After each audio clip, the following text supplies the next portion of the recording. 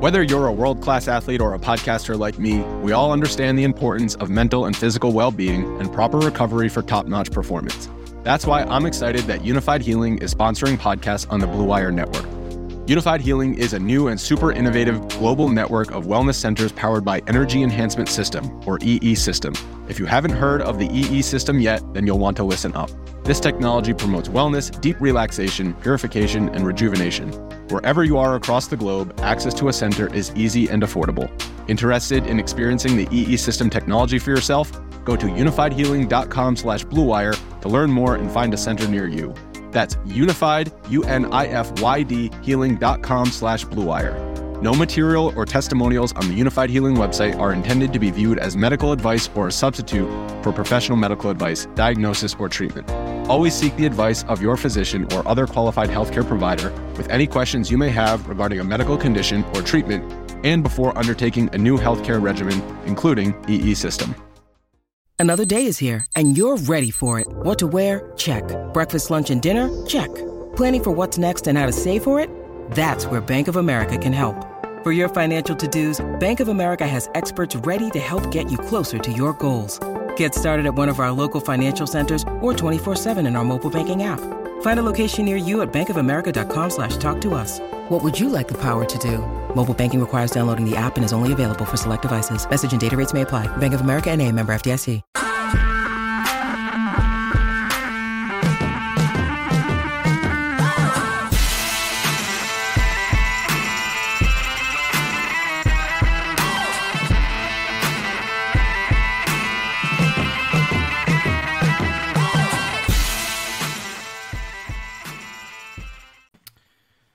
What is up, everyone? Welcome to another edition of Drive for Show, DFS for Dough here on Roto Grinders. If you are used to watching the NBA Crunch Time at this hour, well, we interrupt your regularly scheduled programming today to bring you some golf because there is no basketball today. So all the NBA teams played last night.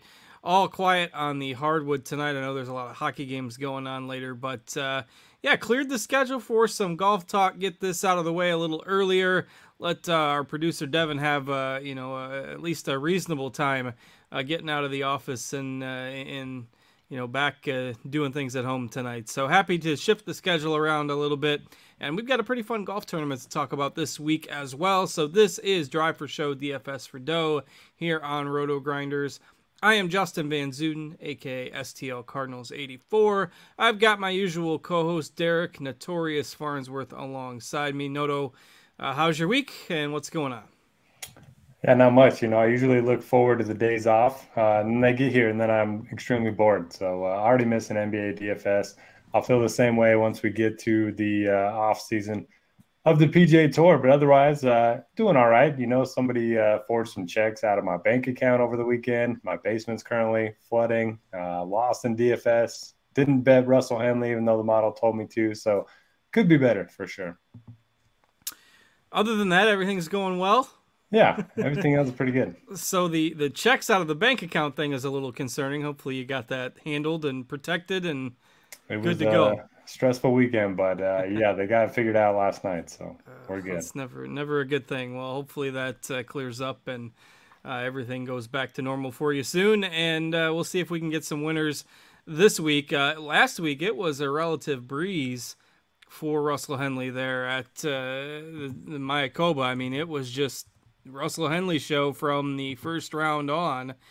He just pretty much, had his way throughout the week, and pretty impressive performance from him for sure. So wasn't my best week either, and it is what it is, but had some good performances. A guy like Will Gordon, who we talked about last week, did pretty well. So what were some of your takeaways from that event last week?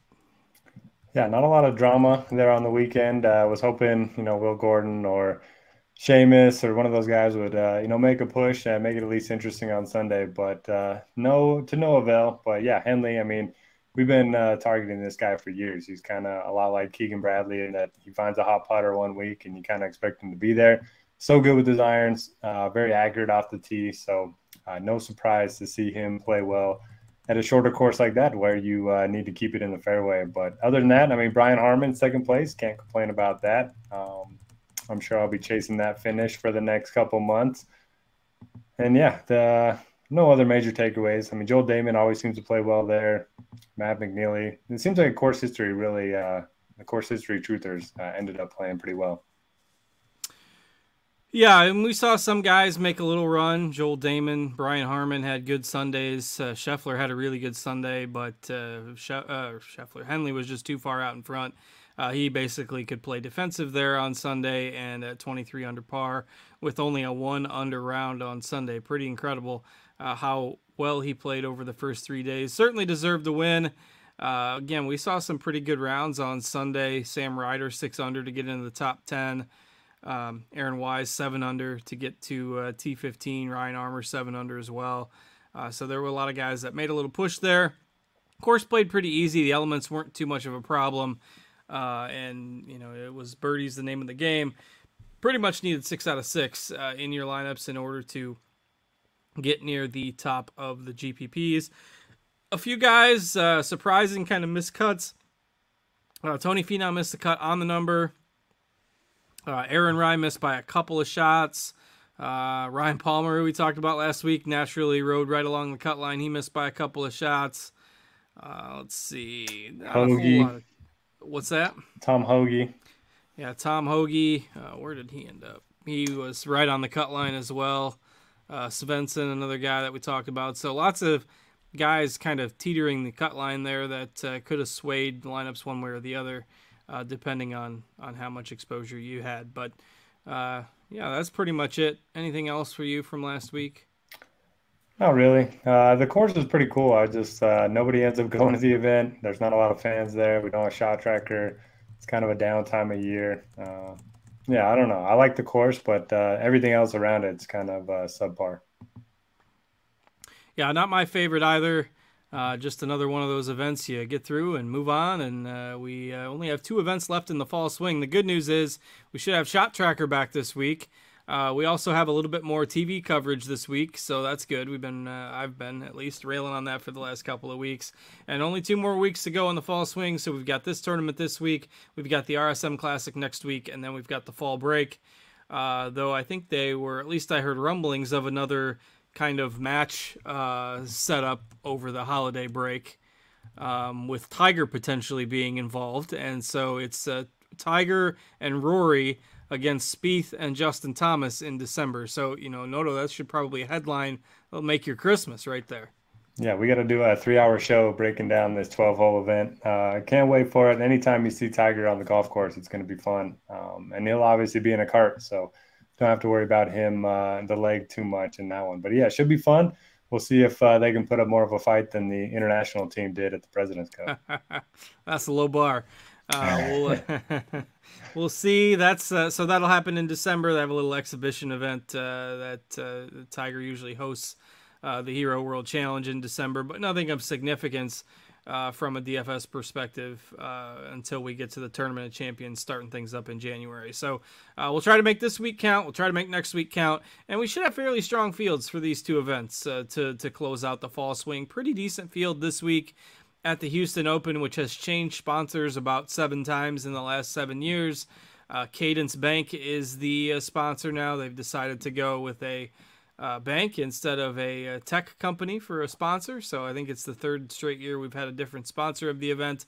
But we do have the same course hosting for the 3rd time. So if you remember way back, before COVID, this was a tournament that was generally held right before the Masters.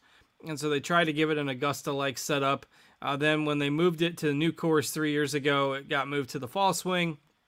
And so now we have the same course hosting for the 3rd time, Memorial Park. So why don't you tell the people what we've got for a course setup in store this week? Yeah, it's a par 70, a 7,400 yards, so pretty long course, at least long compared to what we've seen in the last few weeks. There are 3 par 5s on the course and 5 par 3s. There's also a drivable par 4 the golfers will be able to take advantage of. But yeah, despite 4 reachable holes, it's going to play really tough. It's been in the top 10 in difficulty each of the 2 years that they've played here. And I mean, on paper, it sets up so well for guys that are long off the tee, but we just haven't seen that in the numbers the last 2 seasons. So we've seen a lot of shorter hitters at the top of the leaderboard, and we've also seen I went back and looked at the strokes gained of the top 10 finishers here the last 2 years, and very few strokes were gained off the tee. Most of them were on approach. Most of them were putting. So I don't know what to do with that. I don't think you can necessarily negate the Bombers. I mean, it's still a good setup for them, but I don't think you need to be long off the tee. Fairways are tough to hit. Greens are tough to hit.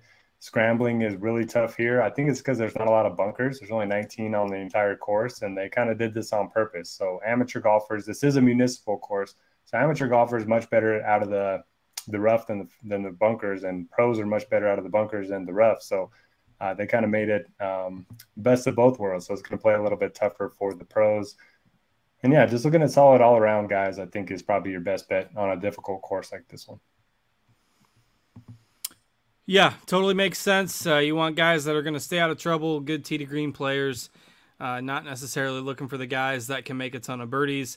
The last 2 years, this has played as the most challenging event during the fall swing, and with the rough allowed to grow up pretty good, I think this will provide another stern test. I think it rated in the top 5 most difficult courses in the non-majors, throughout the whole year, and the most difficult on the fall swing. So anything else? I think you mentioned it, 3 par 5s, 5 par 3s. So if you want to go for par 3 scoring a little bit, that makes sense. But otherwise, leaning on the ball strikers, guys in good current form. And if you're going on course history, remember we only have 2 previous years data back for this venue. So ready to dig in or anything else? Yeah, shout out to Greg in the chat. Yeah, used to be the show, Houston Open. This used to be the event right before the Masters. I think Russell Henley won here, and that was his last win, was actually this event. Then he got into the Masters, and he was like 6,700, and he crushed. But anyway, that was like 6 years ago, so we don't need to go back too far. But yeah, let's get into the field. All right, so we've got Scotty Scheffler headlining the field this week, and he finally has looked a little bit better his last couple events. Solid week last week. Has kind of limited his, blow-up rounds that he had. We saw quite a bit over the summer, later part of the summer anyway, after his hot streak kind of ended. So we've got Scheffler, we've got Burns, Finau, Matsuyama, Russell Henley headlining the 10K plus group on DraftKings this week. And, the bottom of this field is a little bit better than what we've seen with some of these other events. So you can probably start your lineup with somebody from the top. Are you looking to do that? And if so, who are you looking at? Yeah, I think I'm going to do at least one guy up here. And I think my favorite's going to be Scheffler. So you got Bermuda Greens, check. In Texas, check. Coming in good form. He's obviously the most talented golfer in the field. We don't have any shot link data from last week, but he talked about feeling a lot more comfortable on the greens, which for him, that's kind of been what's been holding him back, has been the putter. And we look at it as just, putts per round, and they were under 30 all 4 rounds last week. So hopefully that's a little telling, and hopefully he can get the putter going, because yeah, he rakes out as easily the best guy in my model. He has a 99.2 rating out of 100. I rarely see anybody that high, and then the next closest is Finau at 90.4. So pretty big gap there, and I think I'll definitely be playing him in my main lineup. I'm surprised he grades out that much better, given the it's not like this is a horrible field underneath him. I mean, it's not the greatest you'll see, but we've at least got some reasonable competition there at the top. But that 99.2, that's a big number. So, I looked at the stats. He's number 1. Course history, he's like number 4, something like that. And then I looked at 3 different comps. Sorry. I looked at strokes gained on Bermuda, strokes gained on courses over 7,400 yards, and strokes gained on difficult courses. And he's top 1 or 2 in every single one of those categories as well. So kind of checks all the boxes for me this week. All right. I agree. I think just, given the fact that he's coming off at least a little bit better run of form than what we saw later on in the summer. I'm more inclined to go back to that. Course suits his game nicely. I'm with you on Scheffler at the top. And I don't think you need to prioritize any of the other guys in here above 10K. I'm always okay with Finau, particularly if he's that much lower owned than Burns. The Burns ownership kind of surprises me a bit. This is a guy who, kind of like Scheffler's, been a little more up and down recently, but 34th at the Sanderson Farms, 14th at the CJ Cup, so he's been coming back to life a little bit too. And you do get him at a little bit of a discount from Scheffler. But we've got those two guys combined at close to 60% ownership. So you're going to get a little lower ownership on some of the other guys in this range. Finau would certainly be my favorite. Henley, I'm probably off of Henley here. I mean, coming off the win and just at 10K, it's a bit steep. I think I'd rather go to Aaron Wise at 9,900, who is not going to fly under the radar himself. But he's just been playing really, really solid golf lately. Very consistent, and I think is probably my first choice in the 9Ks. Really interesting to see what people do with Taylor Montgomery, who's just cranking out top 12s every single week, and just power off the tee. Really good putter. We'll see what the tougher field and the tougher course brings to him, because his approach numbers haven't been fantastic. But I think this is maybe the week I shy away from Montgomery a little bit. That worries me, but I think that's probably my approach this week. And then you've got guys like Jason Day all the way back up into the 9Ks, Maverick McNeely in there as well. And then we've got Theegala, McCarthy, Grillo, Damon rounding out the 9Ks. So what are your thoughts on this range? Yeah, so back in the 10K, I just want to make one note. I'm kind of hedging my Scheffler exposure in DFS. I've ended up betting Burns outright. A couple seventh place finishes here. You mentioned the form's kind of been coming around. So I do like Burns a little bit. Everyone else in the 10Ks, I'm okay without. I do like Wise quite a bit. He's a good ball striker. He's an improving putter. He's got some good course history here as well. So he seems like one of the safer options up there. And then, Jason Day. I think it's Jason Day week. So, it doesn't take much for me to get on Jason Day. He's 9,500. Yeah, he's underpriced. I mean, come on. He should be the most expensive guy in the field. So he gained 9.8 strokes ball striking at the Shriners. He gained 5.8 the next week at the CJ Cup. And then last week, we don't have any, shot link data, but he was one of the best in terms of the old school ball striking numbers, total driving and greens and regulation. So the ball striking's there. We know he's always had a good short game. He does have a pretty high finish at this event. I don't know. I just feel it. Last week I felt Billy Horschel win, and obviously that did not come to fruition. So I don't know. I like Day quite a bit. Montgomery, yeah, it does feel like eventually he's going to have a bad week, but is this just Seamus Power for us again? No, it's going to happen. I think he misses the cut this week. He's played a lot of golf. It's a tougher course. When you gain 10 strokes putting every week, it's hard to miss. It's not going to happen every week. This is the week. I don't know. Seems like a good track because course history doesn't really matter that much. Not a lot of guys have, more than a year worth. Some have two, but I don't know. I don't know what to do with T-Mont. That fade scares me a little bit. McNeely's drawing a lot of ownership. It scares me too. I'm off of Montgomery, but it scares me too. I mean, I'm not trying to say I think he's a horrible play, but I don't know. Can't play everybody. Yep, and prioritizing Day, so we'll see how that turns out. McNeely pretty chalky as well. If I remember, I looked at it earlier. I didn't write him up, but I'm pretty sure his approach numbers lately have been underwhelming at best.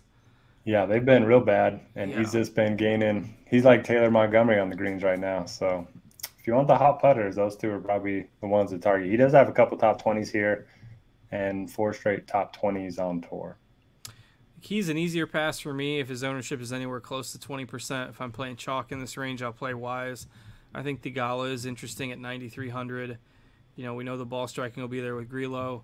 Talked about him. I can't remember. They all blend together now. I can't remember which week I said I was going to be on Grillo, whether that was just last week or if that's been 2 weeks already. But he's been playing a lot of golf in the fall swing. Nothing special last week, 42nd, but he did have a really good round on Sunday to climb up the leaderboard 6 under. Anything else on these lower 9K guys? Not a lot of interest from me. Theegala is 28th in my model overall. Dahmen's 29th, so they seem like pretty bad values, but doesn't mean they can't play well. I just don't think I'll be going there. I'd rather pay a little bit more, get up into that 10K range, go the stars and scrubs route with Scheffler. And that seems like what most people are doing. I mean, if I total up all the ownership of those top 10K guys, we've got 5 guys that are at eyeballing 90% ownership or so total. Throw Wise in there at 9,900, and it's like 115% ownership. And these 9K guys, Montgomery, Day, Theegala, McCarthy, Grillo, Damon, Nobody above 12% in that range. McNeely's the one exception, and I'm okay being off of him. So reasonable pivots in there. Noto prefers Day as a pivot away from McNeely. I prefer Thigala, but he is risky. That would definitely be a tournament risk-reward kind of play. All right, if we move into the 8Ks, Neesmith is a guy I think is really interesting. Over the last 36 rounds, 24th in strokes gained total in this field, 15th in tee to green, 10th in ball striking, 10th on approach. The short game has been a little hit or miss, but otherwise he's been fantastic. 9 straight rounds in the 60s, and he's finished top 10 in 3 straight starts. So give me if you're going for the hot golfer in this kind of range, give me Neesmith over McNeely, and you save a little salary as well. Other guys that we tend to look at in these 8K ranges, Taylor Pendrith, good tee to green player. Davis Riley has been showing a little bit more form lately after I called him out a few weeks ago. Keith Mitchell is still really solid numbers off the tee. Looks like Munoz grades out pretty well in our projections. So some interesting options here in the 8K range, who are a couple guys that you are looking at. I like the Neesmith call. He feels a little overpriced, so I do think that's going to help on the ownership front. And he reminds me a lot of Russell Henley. He hits every fairway, he hits every green, and then you kind of just take your chances with the short game. So I do like him. I like going to Taylor Pendrith. He should have a huge advantage off the tee here, even though we haven't seen bombers necessarily crush at this event. You do hit a lot of drivers, and so he's one of the best in the world off the tee.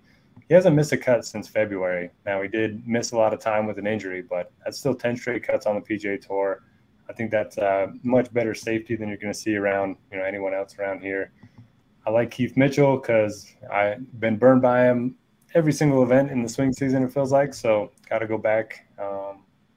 And yeah, Bermuda greens, anytime you get him on Bermuda, I like that a little bit. And then Munoz, I'm kind of on board with the projections. I think he's just a solid, birdie maker with some upside at 8,200. Seems like we haven't had a lot of people talking about Munoz as much, lately. He was kind of a pretty popular guy, maybe late spring, early summer. His fall swing starts 36th, 40th, 56th, so he's making cuts, but hasn't really been finishing near the top, but still pretty steady results, going back 35th, 46th before the fall break. So he keeps having one blow-up round, and it keeps being when I play him in Showdown. So I'll avoid him on the weekend. I believe you hit something in Showdown last week as well. Congrats.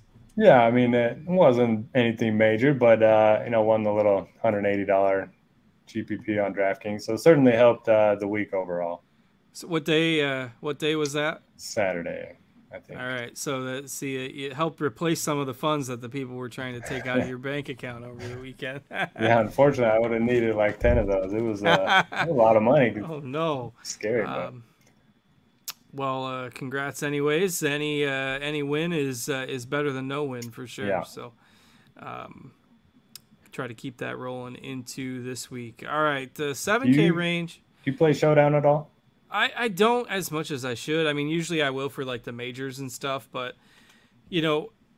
when at this time of year, it's like Saturday is just crazy because I do college football in the morning, and so I don't have time to do much. And then Sundays, I write the NBA articles on the weekends too for Meansy this time of year. So it's a little bit easier when we get into the spring and stuff, but like this time of year, I just don't have time. Yeah, I get it for sure. If I didn't write the article every night, I probably wouldn't play too much. But I've had more success Showdown than main slates for like a year now. So maybe there's something to it, or maybe I need to switch up my process on the main slates and stop playing Jason Day. There's a little more variance in the main slates too. The bigger the field, the bigger the contest sizes are too. So it just maybe takes a little bit more time to hit that expected value in the long run, whereas the Showdowns are at least a little smaller in terms of GPP size, but who knows. All right, the 7Ks, lots of interesting names in here and lots of guys with reasonable ownership. If I go from 7,500 to 7,900, all of these guys we have right now at least 6% ownership, and then nobody above 14. So we've got guys like Patrick Rogers, Mackenzie Hughes, Will Gordon, Burmeister, Alex Smalley, Aaron Rye. I mean, these are all guys that have been more expensive in some of these fall swing events. Gordon is the guy that I've hitched my wagon to. Disappointing that we're now finally seeing that ownership come up a little bit. I mentioned on the show last week that he was 4 for 4 and made cuts during the fall, and all of them were between like 30th and 45th. And then, of course, he went out last week and finished tied for third. I've been on him pretty much the whole fall swing, so I can't go away from him now. It's at least a case where I did not miss the Will Gordon bandwagon, so I'm happy to stay aboard that, even though he's a little more expensive now and the ownership is coming up. But I've got to stay on board until he at least burns me with one missed cut. So I am partial to Gordon in here. Who do you like? I like Gordon, and this is one of the few events that he's played and made the cut at, T38 here in 2020. So I do like that quite a bit. And he was on that showdown team that ended up winning for me. Well, there you go. We all like Will Gordon. So I don't know if you've read my notes in Lineup HQ, but so I looked at the all-around rankings so far this season, and the guys in the top four. So Patrick Cantlay, Rory McIlroy, Victor Hovland, and then the fourth is one of the guys in this range. Any idea? I mean, is it? Oh, if it's just based on your tag, I see who you have tagged. So if it's Burmeister, then that's the guy. Yeah, Mean Dean Burmeister. Number 2 in the all-around ranking now. He's only played 3 events, but I kind of like that. He's doing everything well, which is kind of what I'm looking for this week. He's only 33. To be fair, if I hadn't seen your note, I would have guessed. I probably would have guessed like Lee Hodges or something, but I wouldn't have guessed. I wouldn't have guessed him. Yeah, I don't love that he's like the most popular guy in this range, but he's kind of checking all the boxes for me. So I do like Dean a little bit. Other than that, Hodges I think is fine. I'll always play some Smalley. He was T15 here last year, and that's pretty much it for me. Do you like anybody else in this range? I think most of them are solid. I mean, Burmeister and Gordon will probably be my first 2. I think Rogers is okay on a course that's gonna reward you if you're hitting it well off the tee. I think Hodges is okay, but I'd probably go Gordon 1, Burmeister 2, and Rogers 3 if I had to put a ranking on them. What did Rogers finish last week? I saw him up there, 227. Another good finish that I missed out on. Yeah, he's been great. He's been playing really well, and even on a course last week, like one of the courses the last couple of weeks, maybe a few of them during the fall swing haven't really catered necessarily toward his strengths, and he's still been playing well. So I think that's a really good sign for him heading into the new year as we head there. So I like a lot of these options from that 7,500 to 8K mark, a little bit more than the rest of this 7K range. I think you can start to poke holes in a lot of these guys once we get down here. There's a lot of guys who maybe grade out fairly well statistically on one thing or another, but yet they don't grade out above average in everything. Like Steele's a good example of this because his putter and around the green has been terrible, but yet everything else looks good. Luke List, we know, struggles with the putter. Sepp Straka, all of a sudden after being at the top of a tournament, has really struggled the last few weeks, and he's grades out as probably the highest owned guy in here. Adam Long, I think, is reasonable for GPPs, but nobody I think that you have to have. So anybody in the lower part of the 7K range that you feel pretty strongly about? Yeah, strong is a relative word in this field, but as Greg said in the chat, Jaeger bomb season. Anytime Jaeger's in the field, I got to play a bunch of him. So we worked on his speed over the last 6 months. He's gained a lot of distance off the tee. He's still not a good driver of the ball, but he's gotten a lot better. And he's really good with his irons, makes a ton of birdies. So if he finishes, T40, he'll probably outscore that by quite a bit in terms of his DraftKings points. So I like him at 71. You mentioned Steele. I'll play some of him. I tend to like ball strikers a little bit better on difficult courses because they'll have an edge, hitting fairways, hitting greens, and then you kind of just take your chances. If you want to do that with Luke List, I certainly don't mind it. He'll probably lose 20 strokes putting, but something you just got to live with down here. Hubbard pops a little bit for me. I think he's okay. Cam Champ's a bomber if you want to play that narrative.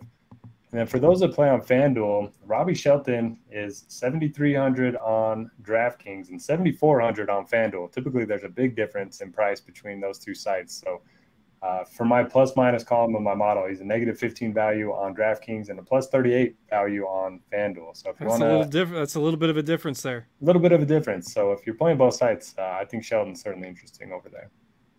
Yeah, I noticed that as well when I was going through my content this week. So Steele's the guy I'm going to play in this range.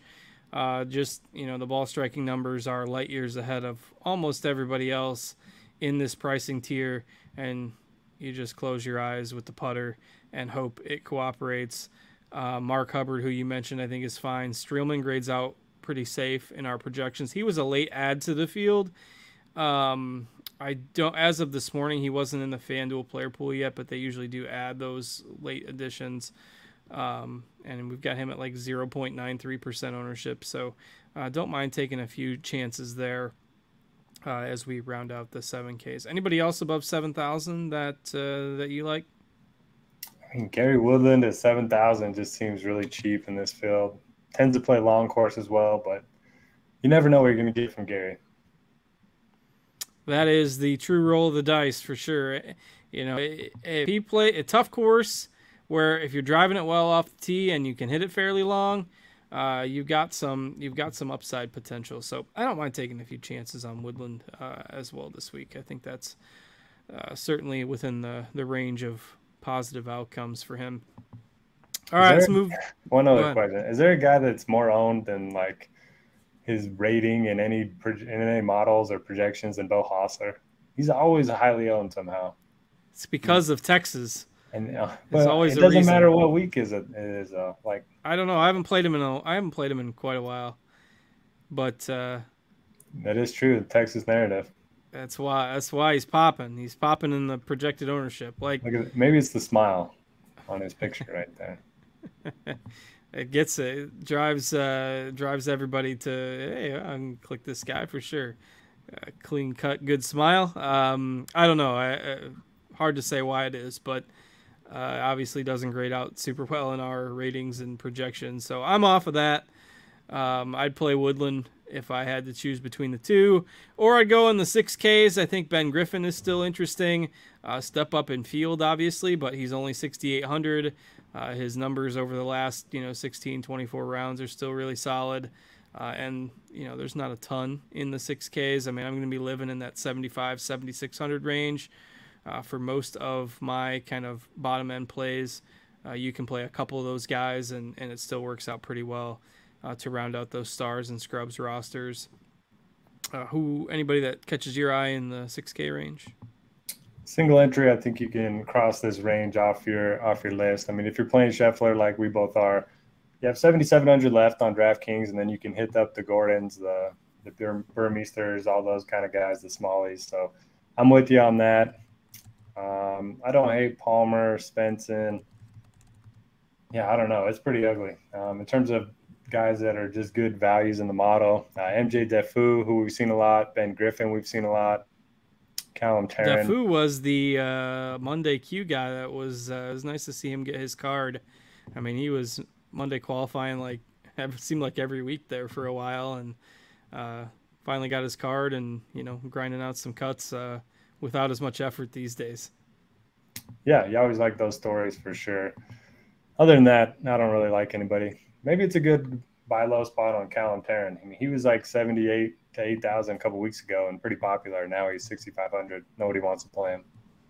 Yeah, the form has certainly faded for him over the last 3 weeks or so compared to where he was at right before the switch over and right at the start of the fall swing. I don't know. He was 9 under the cut line last week, so that worries me a little bit. It's not like he just missed, but yeah, you never know. And take some GPP shots on some guys like this. 6,500 and 2% ownership. I've certainly made worse plays over the course of my DFS career. I know Jason Sobel from the Action Network wrote up Dylan Fratelli a little bit and as kind of a risk-reward bargain play. Former winner of the old John Deere Classic a few years back. Hasn't done much really since then, but Who does Hondizzle have tagged? Hondizzle's cheap play of the week. Adam Long is one who I mentioned. I kind of like that one. And David Lingmerth. He doesn't have a write-up in there yet, though. But Dave Lingmerth appears to be his roll the dice du jour this week. Because Tyler Duncan was up there last week. He ended up falling apart. But, 2 weeks in a row, that cheap play has been pretty good. The Hondizzle cheap play of the week. We'll see. It looks like Lingmerth is the roll the dice winner this week. So we'll have to see where he lands on the leaderboard. All right. Anything else from you before we call it a night? I think we're good. Check the weather on Wednesday. This is Texas, so there's probably going to be some wind. Maybe there's going to be an edge to one of the waves, so definitely check that. Yeah, a lot of times we do see in these Texas tournaments the wind come into play, so you can see a potential draw advantage for either the early starters on Thursday and who play late on Friday, or the late starters on Thursday who play early on Friday. So keep an eye on that forecast. We're taping this, about 40 hours yet from roster lock, so too early to get locked into anything, but check it again as you finalize your lineups. Not a bad idea to make some stacks in GPPs of one end of the draw if it looks like there's going to be an advantage, or even if it doesn't, you can kind of gamble on that a little bit in these Texas tournaments. The winds can pick up. So, all right, with that, we'll go ahead and call it a show. Again, if you're watching us on YouTube, be sure to hit the thumbs up button. We appreciate that very much, so we can keep bringing you this show every week. If you're interested in all our golf content, you can check out and get yourself a premium subscription over at Roto Grinders. Obviously, only 1 week of golf left for the year, but plenty of other sports to keep you entertained in the interim. It's a good time for a breather for us, but we got one more week to go after this one, so we'll be back next week to break down the RSM Classic for you. And with that, we'll go ahead and get out of here. Thanks to Devin for producing behind the scenes for us. Thanks to Noto for joining me. I am Justin. Good luck with all your contests, everybody, and we will catch you later. Take care.